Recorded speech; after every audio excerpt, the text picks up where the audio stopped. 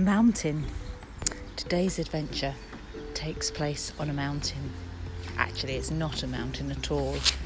It's a tree stump in the park, and it's about 4 or 5 foot high, and I'm sitting on the top of it.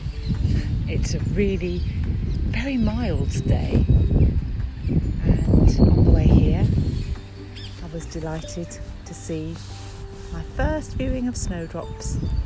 Really pretty, and crocuses, or is it croci? Anyway, they were beautiful.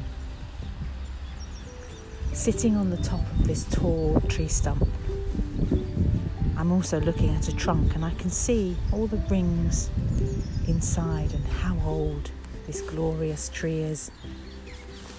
I wonder what stories this tree would tell.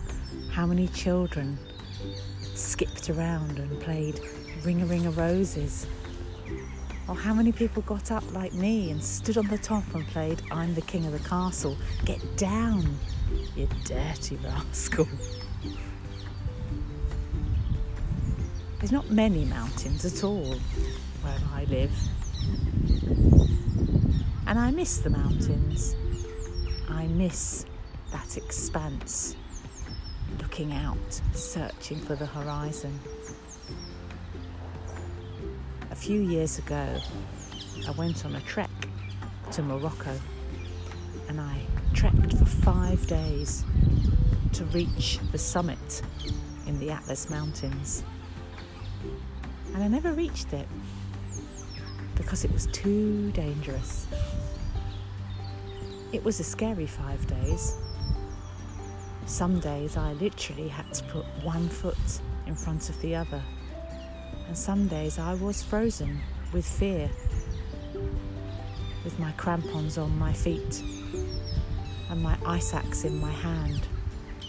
I really felt a long, long way from home. It was quite an adventure. So today I shall remind myself to climb up to higher ground, to be the king of my own castle, and sometimes be a naughty rascal. To listen to these beautiful birds around me, and know that spring is on its way. And breathe